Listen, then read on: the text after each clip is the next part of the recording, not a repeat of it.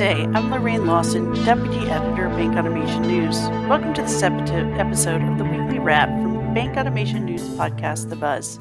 We're pivoting this month to highlight some of the conversations featured during our Bank Automation Summit, which was held March 1st through 2nd in Charlotte, North Carolina. This episode features a discussion from our panel on leveraging smart contracts and blockchain for smarter banking. In it, you'll hear from Russell Schwartz, Senior Director of Payment Product Management at TIAA, and Ananth Subramanya, Senior Vice President of Digital Business with HCL Technologies, as they share their experiences with blockchain and automation. So maybe, Russell, you could start us off today by talking about your journey with blockchains and smart contracts. What role have you played in the journey, and how have you used them to automate? So kind of my background with blockchain was actually attending conferences, and I had some guest speakers, Don Tapscott specifically, talking about his book, Blockchain Revolution. It was probably about 5 years ago or so, and read through it and found it to be really kind of fascinating. And I looked at it from the optics of what I do, which is payments, moving money from point A to point B. And when I started thinking about it, I said, hey, maybe there's some great applications we could use for what our team at TIAA Enterprise Payments does. And basically, we move money in and out of the organization and within the organization. My first thought was, hey, could blockchain be used for an infrastructure basis for moving money within the company? And our company's structured with retirement, IRA, bank brokerage, and they all live on separate platforms. And so the thought was blockchain could bridge that gap for us.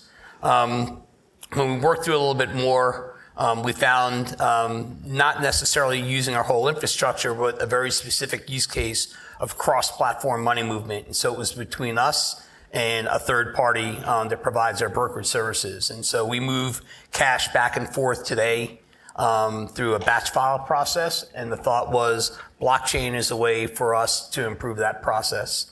We were looking at it from the point of view, can we reduce the number of failed transactions? Can we increase processing time and improve customer experience? And ultimately, that's the route we end up choosing with blockchain.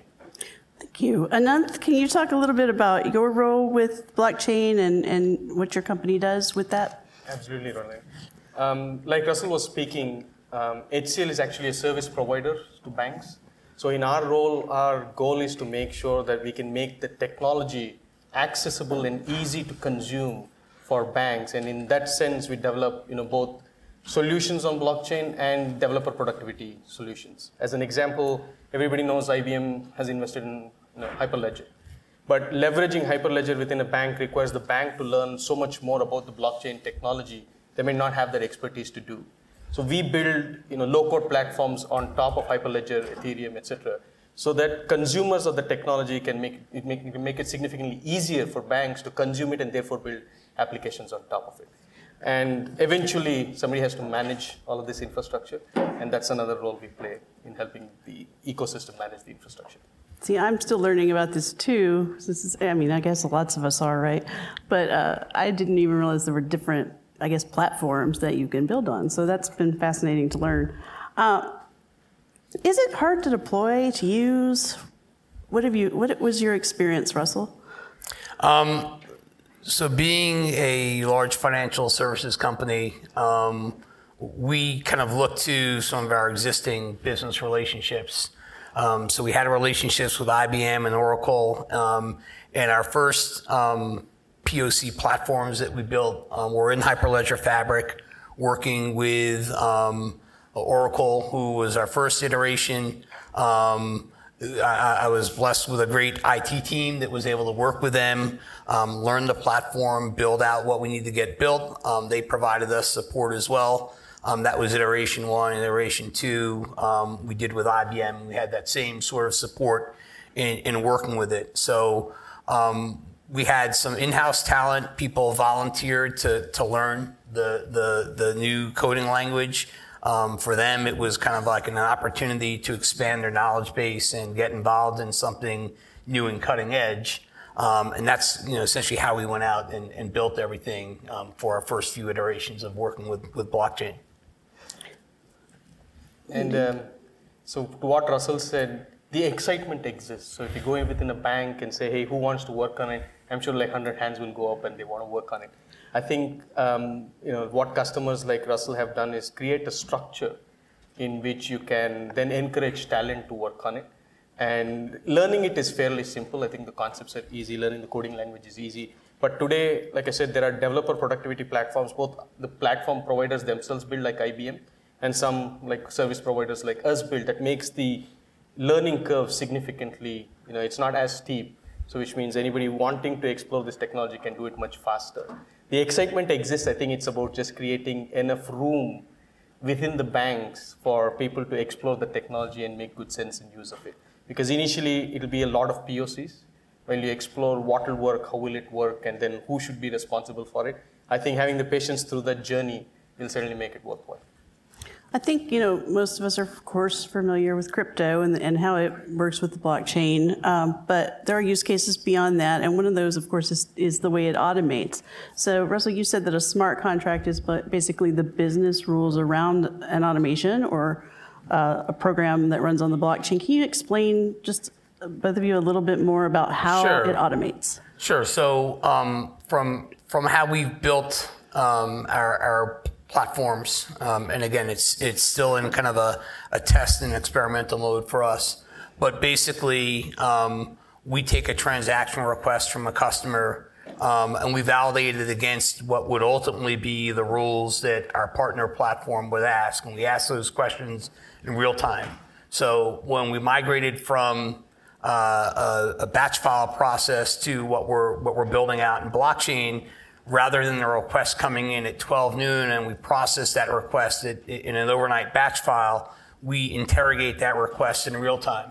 And so we're able to do things like, are there sufficient balances? Is the account open? Are there any restrictions on the transaction? Things like that. Those are all conditions that you can validate in real time through a smart contract. I call them, business rules, and then we immediately know what's the status of that transaction.